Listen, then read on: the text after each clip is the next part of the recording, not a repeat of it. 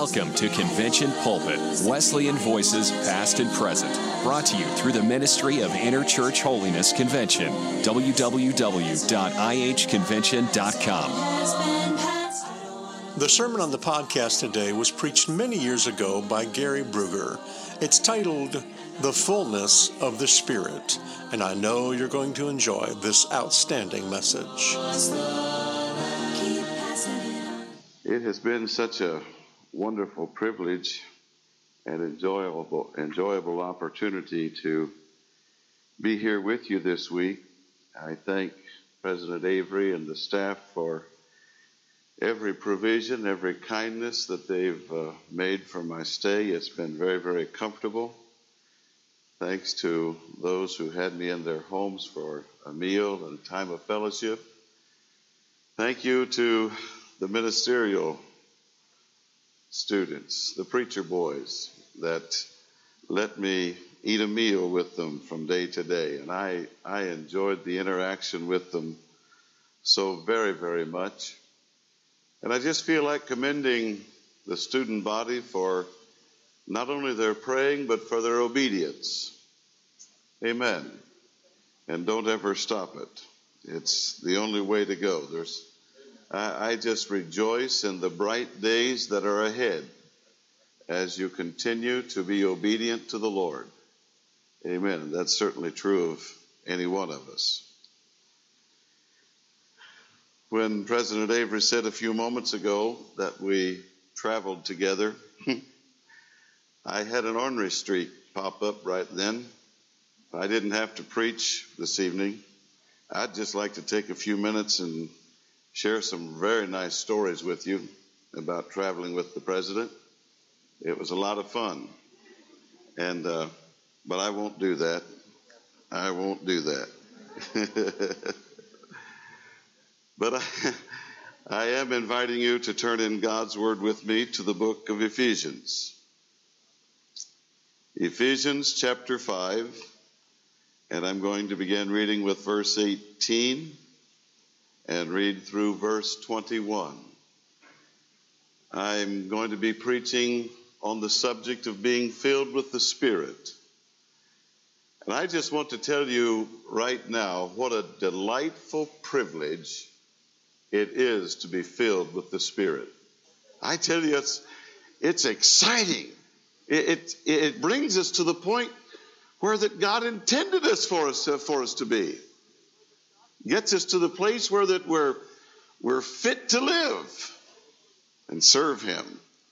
And I get excited about it. Let's begin reading then with verse 18 of chapter 5 of the book of Ephesians. And be not drunk with wine, wherein is excess, but be filled with the Spirit. And the idea there is, this is not just a suggestion. In the tense that is used there, it has the force of a command. Speaking to yourself in psalms and hymns and spiritual songs, singing and making melody in your heart to the Lord, giving thanks always for all things unto God and the Father in the name of our Lord Jesus Christ, submitting yourselves one to another in the fear of God. I cannot tell you how thankful I am this evening that God called me to be a holiness preacher. I just have a sense of gratitude and thanks because, in my opinion, a preacher of holiness has a greater opportunity to not only touch this world, but to help this world than any other profession. In my opinion, I think we can help society and people, not only as families, but as individuals, as well as collectively as a society. We can help more than a doctor. And I thank God for doctors. More than a banker, more than a politician. more than a lawyer. It's a privilege to preach an experience that causes an individual to be filled with the Spirit, to be right in the sight of God. I was thinking about the disciples. When Jesus told them as Luke records in chapter 24, verse 49, to tarry in Jerusalem until they were endued with power from on high. The disciples could have easily said, we really don't want to stay in Jerusalem. It's pretty tough around Jerusalem. There's a lot of religious pressure. People know us and they know who we've been with, and it'd be a whole lot easier if we could go to Galilee or some other point, anywhere. Why do we have to wait in Jerusalem? And besides that, Lord, why do we have to wait? Because you see, we've got a story to tell. We've got a message to preach. We've seen miracles. We've seen healings. We've seen some powerful, some wonderful things. Let us go tell it. But you see, the Lord knew. He knew the awesome pressure of persecution. He knew the night that they were going to face. And he knew just having a story was never going to hold them. They needed a pure heart. They needed to be filled with the Spirit. This is necessary because of the nature that we've each one been born with. James says it so correctly in the first chapter of his epistle, when he says, a double-minded man is unstable in all his ways. Sometime back I was at home and I was reading the Columbus Dispatch, our area newspaper. I was leafing through it, and all of a sudden an article I saw there, and I began to read it. It was written by a man who had recently been taken to a local trout hatchery, a fish hatchery, there in the Columbus area. He told how long it takes for those little fingerlings to grow to the size that they can be released in the streams in preparation for trout season. He wrote a lot of things there, but the thing that I'd like to share with you that he wrote was, he said, after the tour of the whole facility and all the information and pamphlets that they had presented to me, he said, the fellow who was taking me on the tour said, I'd like to take you back and show you something that we don't show other people. Really, it's only the workers here that know about it, but I think it would impress you. He said he took me back into a back part of the hatchery, and he said there in that remote area, he said he took me over to a large tank. And he said, as I walked up to that tank and looked in and saw those trout, I saw an amazing spectacle.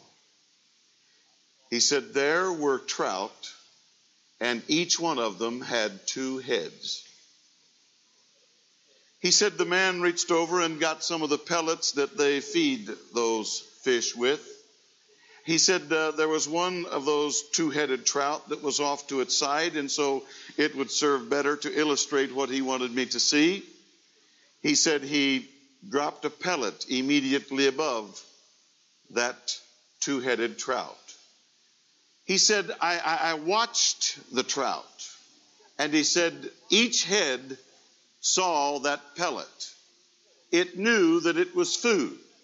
It likes food. And each head wanted to consume that pellet. He said the right head saw the pellet from its vantage point, and it wanted to go. And so it gave a command to the body, hey, there's food, let's go get it. He said, but at the same time, the left head was seeing that same pellet of food, and said, you could almost see this if you can see an expression on a fish. He said both of them, seeing it, recognizing it, wanting to eat it. And he said each one of them was sending a command to the same body, there's food, let's go eat it. And he said all it could do, all the body could do, was wobble. And he said, the man said, now that's why we keep them in this tank.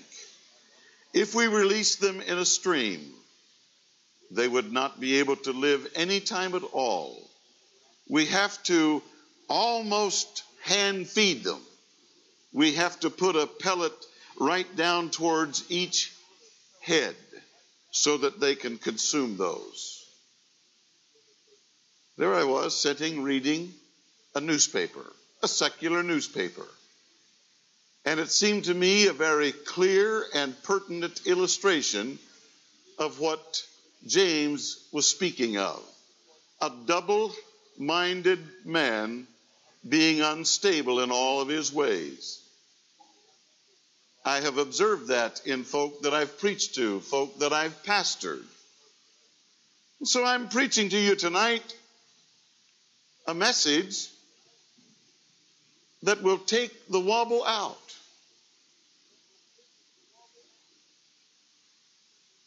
I was also reading, and a scientist, I thought this was a fascinating experiment that he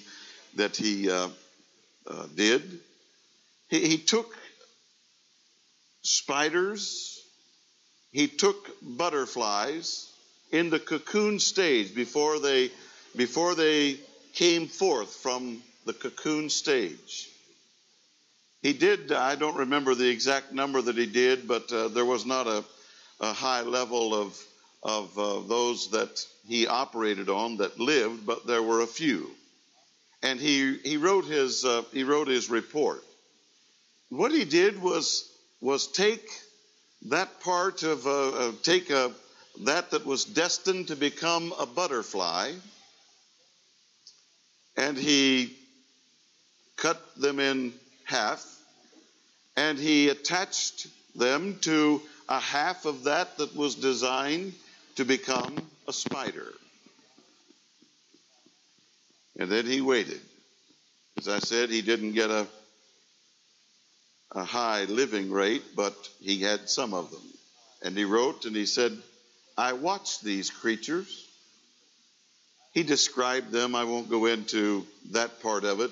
For what I want to share is, as he told about those that lived, he said sometimes they were happy to fly, and they would fly. And he said, as I watched that, he said that was the butterfly nature. But he said some days they didn't even try to fly. He said all they wanted to do was just crawl. And he recorded that as the spider nature. And then he talked about their appetites. He said sometimes they like something sweet, like nectar. He said the butterfly nature coming through. But he said sometimes you could not interest them in nectar or anything sweet. All they wanted was blood.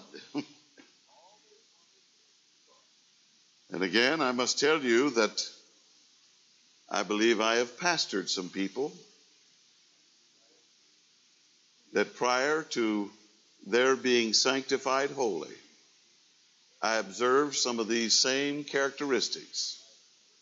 Sometimes they wanted to do great things for God, and other times they seemed to have little or no appetite or heart for it. Again, I'm telling you, this experience is going to take out that kind of a dual appetite. Amen. I have a preacher friend who told of a friend of his, a neighbor it was, who was troubled because in their neighborhood, one of the fellas had 2 hound dogs. Those 2 hound dogs just kind of controlled the neighborhood. Wasn't really safe to let your dog out because those two hound dogs, they like to fight. And they just looked for any dog to come into the neighborhood. And they just loved, they knew how to fight together, and they'd team up on any dog. Well, the fellow said,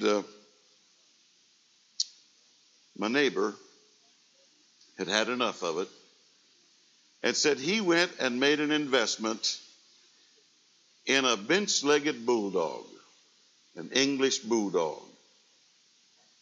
And those things, you know, they are so ugly, they literally almost have to sneak up on a bowl of water to get a drink. But they do know how to fight. They've got a nature they just love a fight. And the fellow was getting it simply for those two hound dogs, and so he brought it home. He bought a mature one. He bought one that they told him he was a great fighter. He said, the first day I got him home, I was so happy. I was so proud of him. I fed him good, and I could hardly wait. And then I put him out. He said, when I put him out, he said, sure enough, the other neighbor's hound dogs saw him, and boy, they come for him.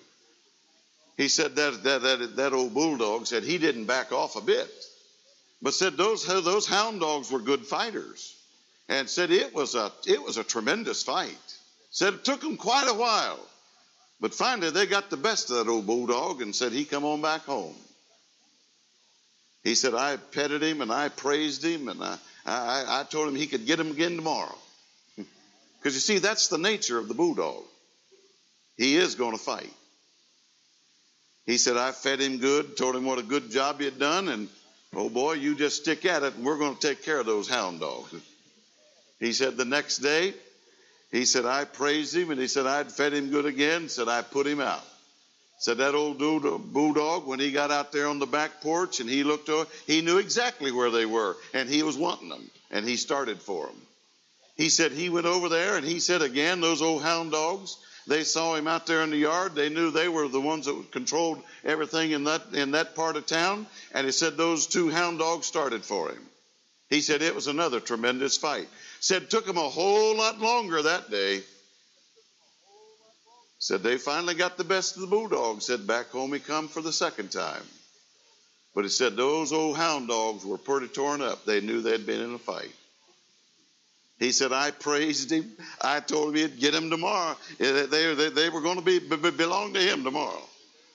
He said, I fed him good again that night. And he said the next day, I praised him, said, hey, you'll get him today, buddy. He said, I put him out, said that old bulldog, said he didn't even slow down. He hopped down off that porch, and he started right over for the neighbors where those two hound dogs were. Those hound dogs saw him coming that day, but they had had enough. He said they just began to whimper and whine and crawled under the porch where he couldn't get to them. You know, I've seen some people when they've gotten saved, they've come to Christ, and in prayer meetings and Sunday night services for a period of time, they do pretty well. But you've recognized them, and perhaps you've lived that same kind of life. That after a few weeks, a short time, there's an old nature that just keeps coming at you because it wants its own way. Day after day, day after day. And eventually it wears you down. You may fight it for a while, but you can't control it. But after you've fought it for a while, all too often, people just kind of whimper and whine a little bit and crawl under the porch. And that old nature that wants to run things just takes over. And you live a life with little or no victory till next revival or camp meeting. Well, I'll tell you something. There's a far better way to live. You can't control that nature, but you can be cleansed of that nature. Hallelujah. I rejoice in that. In fact, sometimes I I think we've really not paid much attention to the fact that when Paul admonishes us, don't be drunk with wine. And you remember on the day of Pentecost, when the 120 came forth, filled with the Holy Ghost. In Peter's defense, he said, these people are not drunk. It's only 9 o'clock in the morning. They have been filled with the Spirit. I thought of that one time, for I'd been away in meeting in the city where I was pastoring. A lady in the church where I was in the meeting, she said, you know, I've got a brother and his wife and family that live in the town where you pastor. I said, really? Do they go to church anywhere? She said, not that I know of. She said, they're not Christians. I said, if they're not connected with another church, I said, I'd really like to have their name and address. I'd like to call on them if you would give it to me. She said, I would love for you to call on them. So she gave me the name, the address. When I got home from that meeting, she had told me that he worked Monday through Friday, and that probably Saturday morning would be the best time to catch him. The next Saturday morning, I had already looked that address up so that I knew where it was, and I went over to that address. I went up to the door. It was probably about 10:30 on Saturday morning. I rang the doorbell, and his wife came to the door. I introduced myself, told her who had told me about them, and I said, is your husband at home? She said, yes, he is, but she said, I'm a little bit embarrassed to tell you, he's drinking this morning. Well, I said, is he really drunk? She said, well, he could still talk to you, but I'm just embarrassed for a preacher to meet him the first time, and he's been drinking. She said, but I'd love for you to talk to him. If it won't offend you, come on in. I said, fine. And so she took me in and took me back to the kitchen. I walked into the kitchen, and there, seated at the kitchen table, was a big, burly, muscular fellow in his late 30s. His eyes were a little bloodshot. He had a can of beer there in front of him, and there were 3 or 4 empty cans there. I don't know how long he had been drinking. But I walked in and I said, hi, Billy, my name's Gary Brugger. I said, I pastor a church here in town, but I've come to talk to you about your soul. I said, your sister gave me your name and address. He said, sit down here, preacher. I'd like to talk to you too. And so I sat down. He said, now, preacher, I know you wouldn't drink anything like I'm drinking now, but he said, would you like a Pepsi? I said, Billy, I said, I ate breakfast just a little while ago. I said, I really wouldn't care for a Pepsi. He said, how about a cup of coffee? I said, well, really wouldn't care for one. Just had a couple when I ate breakfast with my wife and family. I said, I wouldn't care for one. He said, preacher, he said, wouldn't you like to have something to eat? My Dorothy is a wonderful, wonderful cook. He said, he said, what would you like to have to eat? What would you like to have to eat? You just name it. We've got a freezer full of food over there, and I'll have my Dorothy fix you anything you want. You want a big T-bone? We'll get it ready for you. I said, Billy, I just ate breakfast. I have come to talk to you and your family about Jesus. We need that. We need that. Sure do. But preacher, I want to feed you too. Now, if you don't want a steak, how about a hamburger?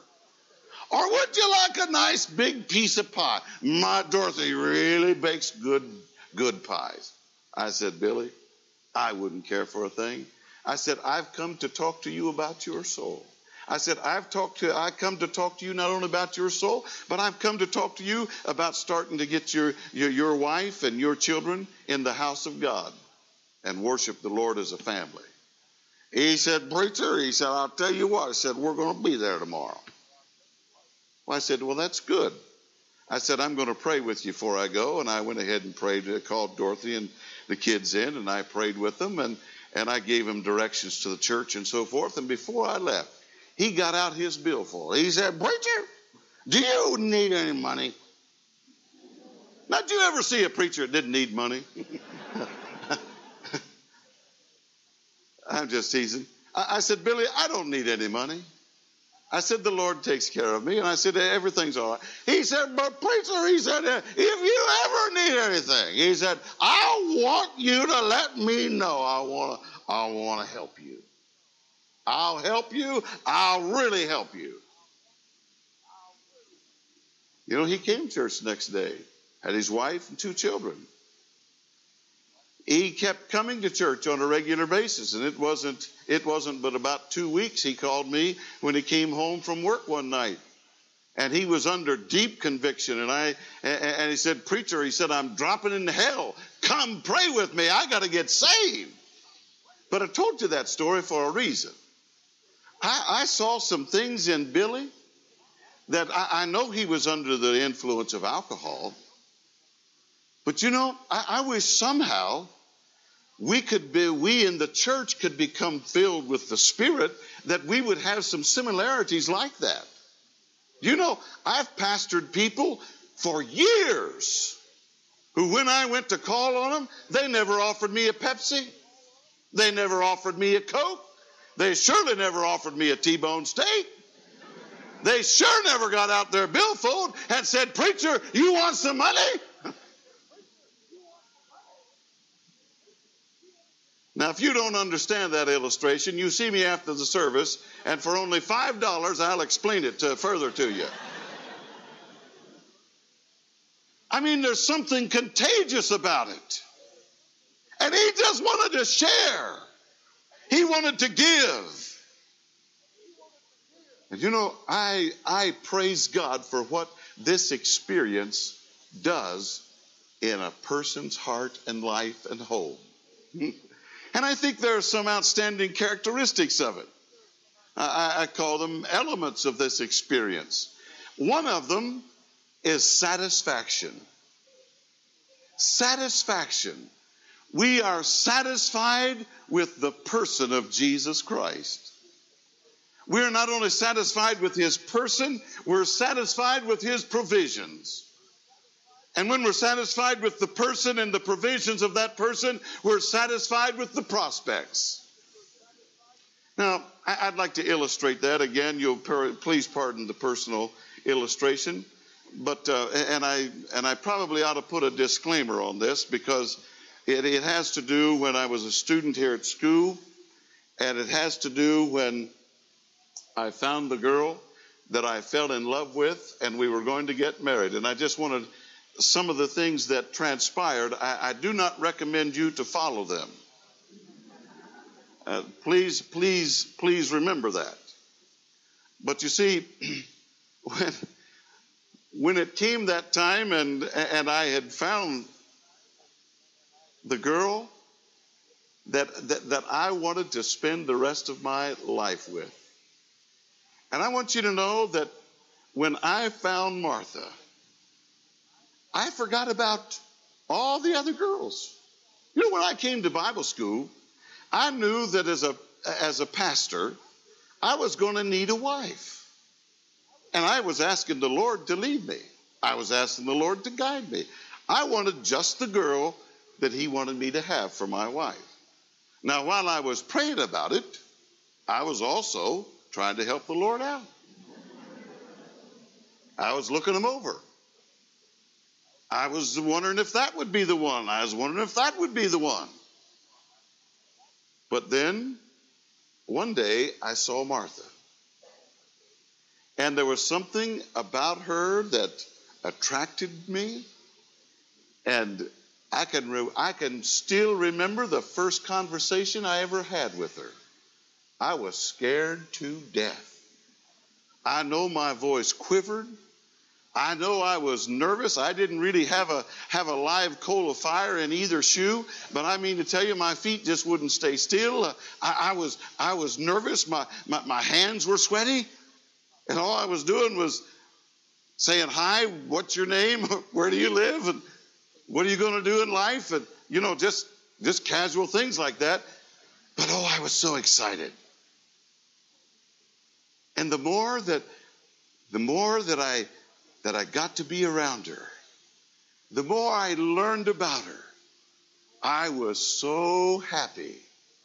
I was so satisfied with that person. I said goodbye to all the others. Didn't have any others to say goodbye to, but I just quit looking at the crop. I didn't look at Susie or Sally or any of the others any longer, because I found the one. And that was a wonderful feeling. You know, it's such a gratifying thing to get to a point where that there is no competition in your life. Now, I'm using an illustration that you understand quite well, one of a relationship of a man with a woman. But you see, it works also in our spiritual life. When we get to that point where there is no competition with Jesus Christ, I became satisfied with the person. And after we had courted for a while, I asked her if she would marry me. And she said yes. I was thrilled to death. And so then we began to talk about when we were going to get married. And I tell you now, this is the part that I really have to put a disclaimer on. Because I have to tell you, I didn't really use the best sense. Really didn't.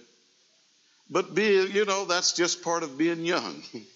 I had found the girl that I loved, and she said she loved me. And I went out, and she was still living at home, traveling with her folks that summer, that fall, and had been doing it for about a year or so. And I was wanting to make provision, because now our wedding date was approaching. And so here in the city, I went and I found a furnished apartment. Because you see, as a Bible school student, I was working my way through, and I didn't have the money to go out and buy furniture. I would have if we'd have waited a while, but I didn't want to wait. And so I found a furnished apartment. That way everything would be there. And so we got married, and after we were married, it was wonderful. I was so happy. But that furnished apartment was pretty expensive. And one day I was reading in the Inquirer, and I saw where we could get an unfurnished apartment right over here. The building's not there any longer. It's over near to Christ Hospital. We could get an apartment in there for about a third of what I was paying for that other one. And it was about the 28th of the month, and I was sitting there, and I hadn't even really thought of the date of anything, but I was reading it, and so I said, "Hey, honey, look here." I said, "Here's an apartment over so much closer to the school. It's only about a third of what we're paying now. We could take that other money, and we could be putting that on furniture." She said, "Well, that sounds pretty well." She said, "What kind of apartment is it?" I said, "I don't know. Let's go see it." So we came over, we looked at it. It was a nice apartment. And the fellow said, "Well," he said, "some others are kind of looking at it." And he said, "It'll probably rent before the first of the month." And I said, we talked it over real quick, and I turned around and I said, "You just rented it. We'll take it." And so I gave him the deposit, and I gave him the first month's rent. And now we're going to move. Because we got to get out of our other apartment before the end of the month, or we'll have to pay another month. It's amazing how young people think. But I know I didn't use the best of sense. But I was so happy, so excited, because I had my lover with me. And so after we went back and we began moving that very day, loaded the car up, and we really didn't have any furniture to move. We just had kitchen appliances, and when I talk about appliances, I'm talking about electric skillet, popcorn popper, things like that. We didn't have a stove, we didn't have a refrigerator, we didn't have a bed, we didn't have a table, we didn't have chairs, we didn't have anything. We had each other, and that's all we needed. And so we come to our new apartment and we moved in. Boy, this is wonderful. Where are we going to sleep, sweetie? Where are we going to eat? How are we going to fix it? I said, boy, we got to do something quick. And so we went out and we got a styrofoam chest. You can get almost 3 days out of a bag of ice in a styrofoam chest. You don't buy a gallon of milk at a time. You only buy a quart at a time. You go to the store near about every day, at least every other day, just to get what you're going to be using. But you know, it doesn't really matter if you got each other.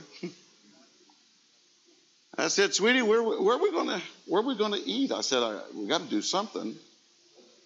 She said, I don't know. I said, figure something out. So I went out and got in the car. I drove over behind a grocery store and I found 2 orange crates. I went up and down the alleys and I found a nice wide board.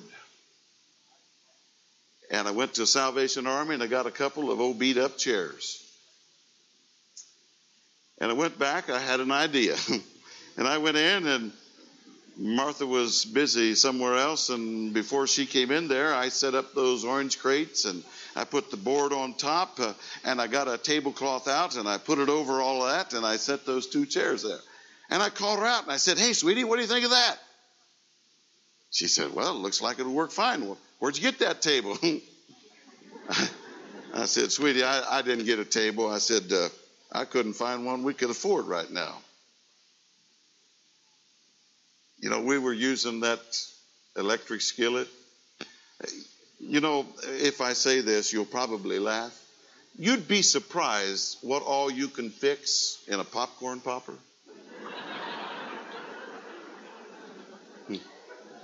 You really would.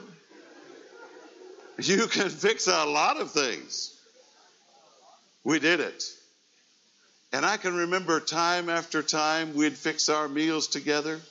We finally got a little two-thing hot plate, and then we had our other appliances. But we had each other. And I can remember meal after meal, we'd pull up to that little table, you know, just 2 orange crates and a board, but that tablecloth made it look pretty decent. And we'd sit there and hold hands while we prayed to Jesus and thanked him for the food that he had given us. I mean, while I wouldn't recommend that for any of you to go through, I wouldn't take $1 million for some of those experiences because we were so happy with each other. And that's the way I believe that we ought to be with Jesus and being filled with the Spirit. I tell you, it's so wonderful to be satisfied with the person and to be satisfied with the provisions. And I've thought different times. My sweetheart stood right beside me during those lean days. It wasn't too long until we were able to get a refrigerator. It wasn't too long until we were able to get a stove. It wasn't too long till we had a bedroom suite. It wasn't too long till we had a whole apartment full of furniture. But we've got some precious memories. And I'm so thankful that my wife understood that I was a Bible school student, that God had called me to preach. And she wanted me more than anything else to stay in school. To stay in school, live within our means, and be able to go out and answer the call of God on our lives when the time came. I thank God not one time when we pulled up to that table, that makeshift table, nothing but orange crates and board covered with a tablecloth. I thank God never one time did she say, you big louse, why'd I ever marry you? We don't even have a decent table around here. Never once. I can remember her holding my hand as we'd take turns and thank Jesus for our food. I can remember how she'd say, It's so fun being married to you. I'm so happy. Now, I'm glad to tell you that if you come to the Brugger home today, you wouldn't really be able to recognize we ever had to live like that. God's been so good to us in the course of the years and has provided so wonderfully for us. But I use that as an illustration, young people. To be filled with the Spirit, one of the elements of that experience is that we're going to be satisfied with the person of Jesus Christ. We're going to be satisfied with the provisions that He has for us. We're going to be satisfied with the prospects of our future. Hallelujah. Another element of this experience is the sufficiency of it. I love to praise God. He is worthy of all of our praise. There's power in praising God. But there's spiritual benefit also. Because I want you to know that a lot of the germs that cause depression and despair and distress and discouragement, they just can't live in an atmosphere of praise. They can't do it. I've proved that. I've learned that. And I tell you, I appreciate the emphasis on testimonies this week. And I appreciate the testimonies that I've heard. Don't ever be guilty of using a testimony to tell a hard luck story or to give some pitiful physical experience. That's not a testimony. And I rejoice in serving a God and being filled with His Spirit that absolutely He has satisfied sufficiently every longing of my life and every need of my life. Hallelujah. I love that. One place I was pastoring, and I learned that a former pastor was retiring from where he had been pastoring and was moving back. And I rejoiced in that. I thought, here's a seasoned warrior coming back. He'll be able to teach this kid so much. He'll be able to give me some guidance and some instruction, and I really looked forward with great anticipation. Finally, the first service that he was going to be with us arrived. He was going to be there for Wednesday night prayer meeting. I had a bit of a devotional that night, and then I like to emphasize prayer in the prayer meetings that I lead, and so I had given prayer requests. I had exhorted the people on praying, and then invited them in around the front of the church, and we prayed. And after we prayed, we paused a little while, and then I challenged them and exhorted them, and we prayed some more. And after a couple of good seasons of prayer, went back to the seats, we sang a chorus or two, and then I said, now, do we have testimonies? And I was thrilled because that retired pastor, he began to stand up. He's older now. And he stood up, and I never will forget his testimony. He said, well, it's so good to be back home. He said, I suppose that my testimony is a little bit like Naomi's in the Bible. Years ago, I went out full, but now I'm coming home empty. And I had to bite back some words. As a young pastor, I didn't want to be disrespectful of this older pastor, but I really had an urge to tell him to sit down and keep his mouth shut until he learned what a testimony was about. Amen. Testimony is no time to tell about your woes, your hard times. We have a God that sufficiently meets our needs. I love the sovereignty of this relationship. I have a book in my library. I paid a good price for it just a couple of months ago, and it's a real treasure. And one of the stories in it takes place where Sir John is trying to buy up, along with his estate, he's wanting to buy up Huntersfield. He has bought most of the properties in this little village, but there is one little Quaker lady who has a cottage, and she has turned down 3 offers. She said, Sir John, I'm not interested in selling. I'm not going to move. This is my property. I'm staying here. He went back the 4th time, exasperated. He had given her each time a nice increase in the offer. This time, he wanted to make an offer so attractive, she couldn't turn it down. He said, I will have my men lay gold pieces and cover your entire roof. And whatever that amount comes to, that's what I'll give you. I want this property, and then I will own all of Huntersfield. And the little Quaker lady looked at him with a twinkle in her eye, and she said, Sir John, remember this. Huntersfield belongs to thee and me. You know, I have known some people who have dealt with God like that and have kept a reservation in their life. You will never do that and be filled with the Spirit. It is going to cost you an entire and an absolute surrender to God's will. I mean, there will be absolutely no reservations. Amen. Submissiveness is one of the beautiful qualities.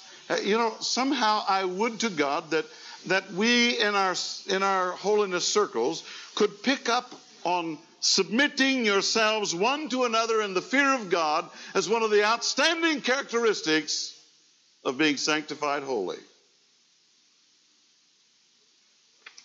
Amen. I mean, that'd been a good place for an amen. And if the rest of you would at least clear the aisle and sit down, I would like. Submission. One to another. In fact, let me show you something that I feel like the Lord revealed to me or showed to me. Notice with me in 1 Corinthians chapter 10. Paul is writing to the church at Corinth, and he's giving them some history, and he's done that up through the first 6 verses as he's introducing this to them. And then in verse 7, he says, neither be ye idolaters as some of them. Verse 8, he starts out, neither let us commit fornication. Then notice verse 10, neither murmur ye, as some of them also murmured. And here's what I think I see in this passage. That the sin of idolatry, the sin of immorality, and in the same passage, Paul talks about the sin of murmuring or of grumbling. And you see, this sin of grumbling, of murmuring, it's a terrible thing. Because you see, involved in the sin of grumbling is pride, which is really grumbling and saying, I deserve better than what I'm getting. Amen. It also involves unbelief, because it is rejecting this of what's happening in your life and saying, if God's doing this, he must have his wires crossed. It also incorporates rebellion, which says, even if God is doing this, I don't like it. And it also incorporates the sin of ingratitude, because it forgets that this is God's provision, His mercy for us and to us. Young people, I trust that you can remember this passage down through this school year, because there's going to be some times when you're going to be called in and made accountable to authority. Maybe one of your deans, maybe one of your professors. I really don't know. One of the most important things in your life, though, is how you respond to authority. It's how you respond. If you respond with resentment, or you respond with rebellion, and want to do here on campus, even as Barabbas did in Jerusalem, and lead an insurrection. Well, at least there were some here in the days when I was here as a student that endeavored to do that. I thank God they were dealt with. But you see, it's all a part of how we respond to authority. And maybe you won't do it with resentment. Maybe you won't do it with rebellion. But all too often we do it with grumbling.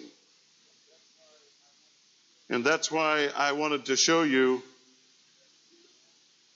that here, Paul, under the inspiration of the Holy Ghost, includes in the passage where he talks about idolatry, where he talks about immorality, he talks about murmuring or grumbling.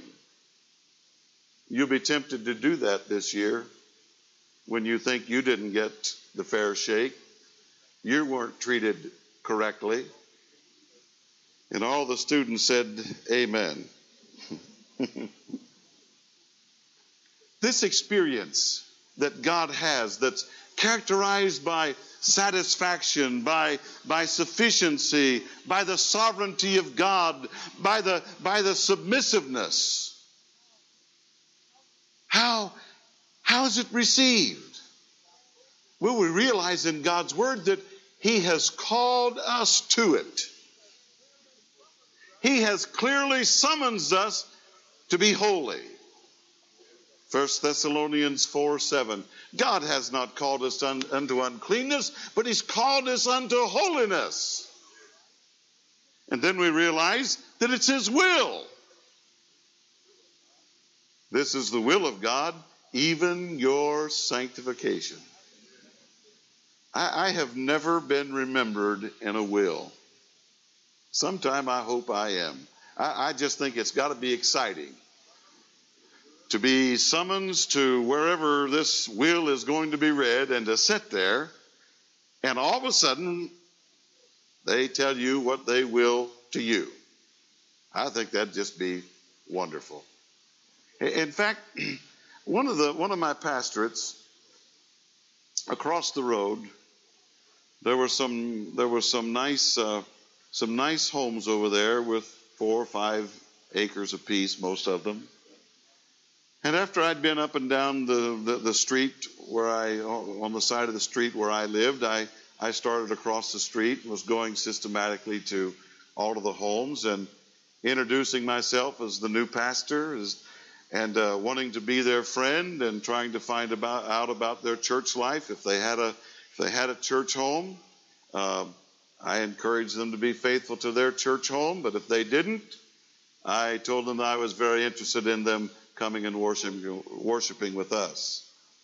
Down the street, just a bit from being right across from the parsonage, was an older brick home. And when I went there was a servant who came to the door and responded to the doorbell.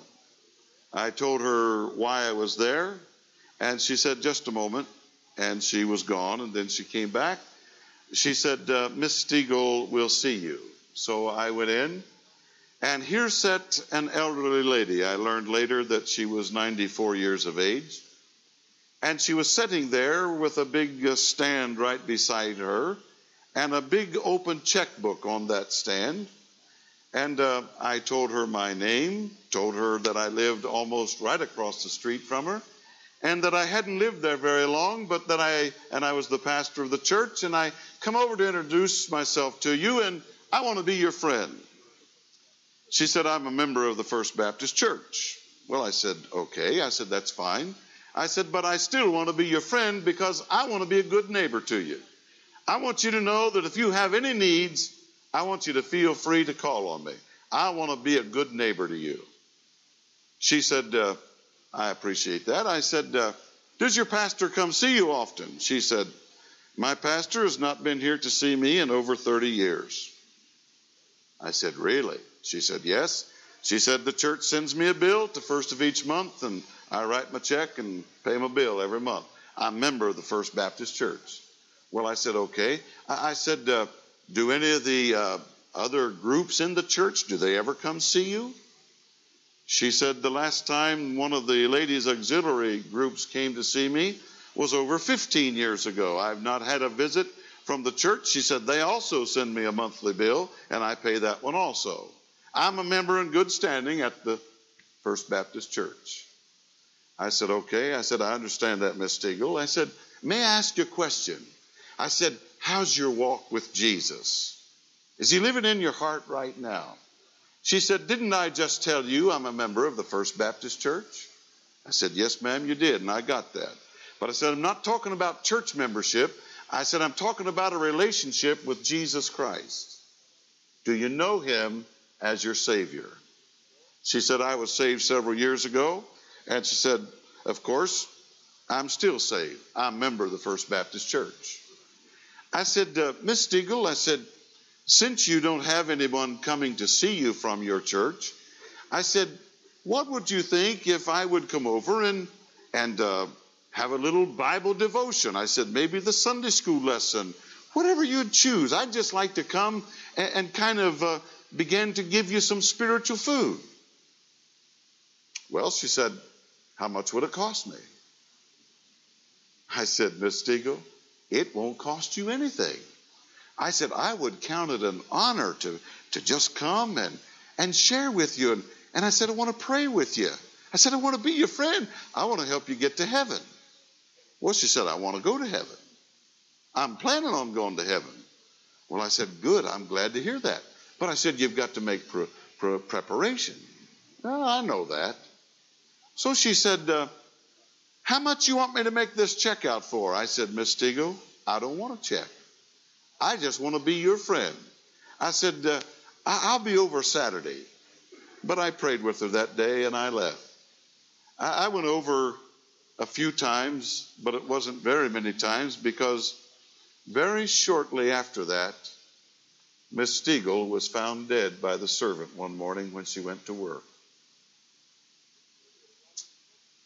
Miss Stegall had already told me she only had one living relative. That was a brother that lives out in Denver, Colorado. She said, I haven't seen him for over 10 years. I hear from him every year. I've heard from him every year for years and years, just once. She said it alters like this. See, I learned later that she was a millionaire.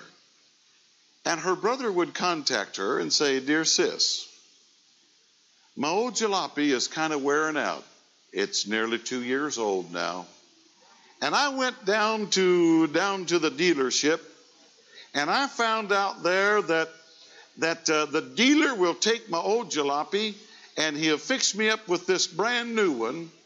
And he said he'll do that for only $11,000 difference.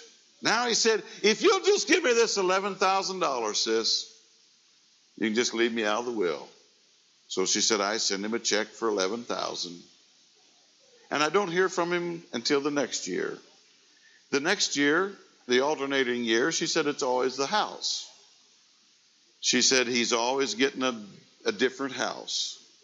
And he'll write me and he said, dear sis, car's doing fine. Not going to need another one for a long time. But the old house that I got 2 years ago, oh, my goodness, sis, it's just falling apart. I tell you, that realtor, he didn't treat me right. and this thing needs painted, and there's just a whole lot of work needs done. But I've found another one, and sis, for only $32,500 difference, the realtor will take this house and move me into that house. So she said, I write him a check for $32,500. And she said, every year, it's either the car or the house. It's only my only relative. It was amazing. A family that I'd led to the Lord, and they were attending the church. Their daughter, who hadn't started coming yet, she's a legal secretary. And she's a legal secretary for Miss Stiegel's attorney. It's quite interesting when Miss Stiegel passed away so suddenly. All of a sudden, I saw her driveway filled with cars. And in the interim, I had met the daughter of the family that was now attending church that had gotten saved. And it was amazing because she began to tell me, she said, there's only one living relative of Miss Stiegel. But said, you know who all those people are out there in those cars? Said, don't have any idea. She said, there's all kinds of cousins, all kinds of lost relatives that now, because of the size of her estate, she said, in fact, that checkbook you mentioned about her having there, said, you really should have let her write you a check. Said, she always kept at least $800,000 in that account. Said, it wouldn't have bounced. I just don't deal in figures like that. And I thought about that. Here is the will of a woman. And when they gathered to read that, people who had absolutely no right, no claim, no relationship, they were there for the reading of it, hoping that they'd be remembered. Well, I got better news for you tonight. Here is the will of Jesus Christ. And he wills for you to be holy, to be filled with the Spirit. And he even suffered without the gate that he might sanctify the people. I tell you, this is the most wonderful privilege, a glorious opportunity. I don't know why anyone would want to hang on to that old carnal nature and struggle and talk about what all they have to give up and what all it's going to cost them to go with Jesus. I tell you, it's a privilege. It's a glorious privilege to be filled with the Spirit. And we're going to stand, and I wonder, is there anyone tonight you're hungry to be filled? Our musicians are getting an invitation number. We're not going to pull long. We're not even going to hold on long. If you're hungry for this experience, you want to be filled with the Spirit, come quickly. Father, thank you for your word and every provision of your word. And Lord, somehow help these that have sought and been saved this week. Thank God that they're saved. But, oh Lord, you know that nature that they were born with. They will not be able to handle it. They will not be able to control it. It'll drag them down. They need to bring it to Calvary and have it crucified. Lord, touch those that have been seeking holiness. And may they realize it's not in the struggle. It's not in how we try to bargain with God, but rather it's just in that sweet surrender to your perfect will. Give us victory this evening, we pray in your precious name. Amen.